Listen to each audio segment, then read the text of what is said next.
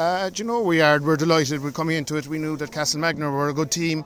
They had a great win against Barry Rowe, last weekend. So, we've been watching them during the year. They've been playing in that league, the county league, getting some great results.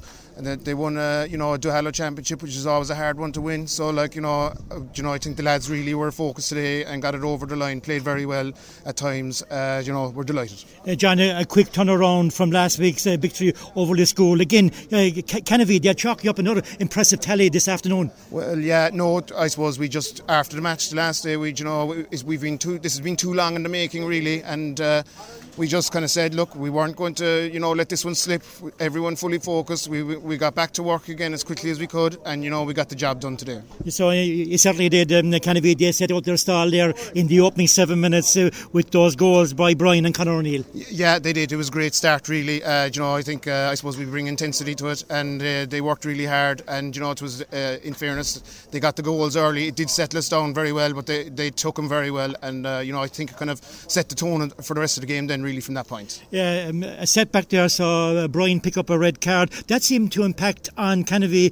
Castlemagner, they came more into the picture and they got back-to-back points. Yeah, no, I suppose they got the extra man, and they got them out the field a small bit. They got a bit more possession on the ball, but I think we settled well then after that, and we kind of came to grips with it in the inside line. We had two playing inside, and maybe it created a little bit of space for the guys, and they started to pick off their scores again.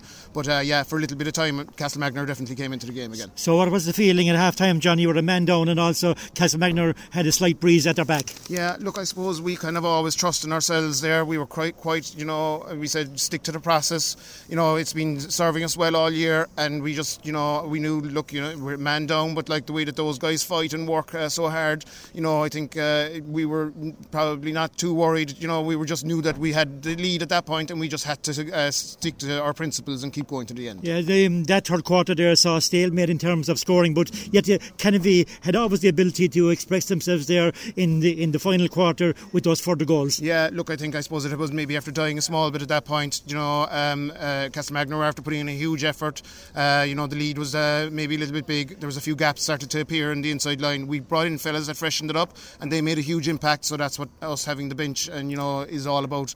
And those guys coming in, getting those scores were vital then to see the game out. Yeah, a number of excellent individual performances there up front there. Jack Keller, he seemed to kind of 100% almost there scoring wise. Also Conor O'Neill, he got 2 goals, so excellent talent. Yeah, there's super players across the team, really. It's not just alone the fellas that are on the 1 to 15 starting. We've got great guys on the bench there coming in as well. But look, we have got a good talented bunch right at the moment, so it is looking good for us. Yeah. So John, the prize there is progress to a county final, seeing that Canovee are well accustomed to in the past, and you certainly would be hoping there for a repeat story there of 2007 at county level.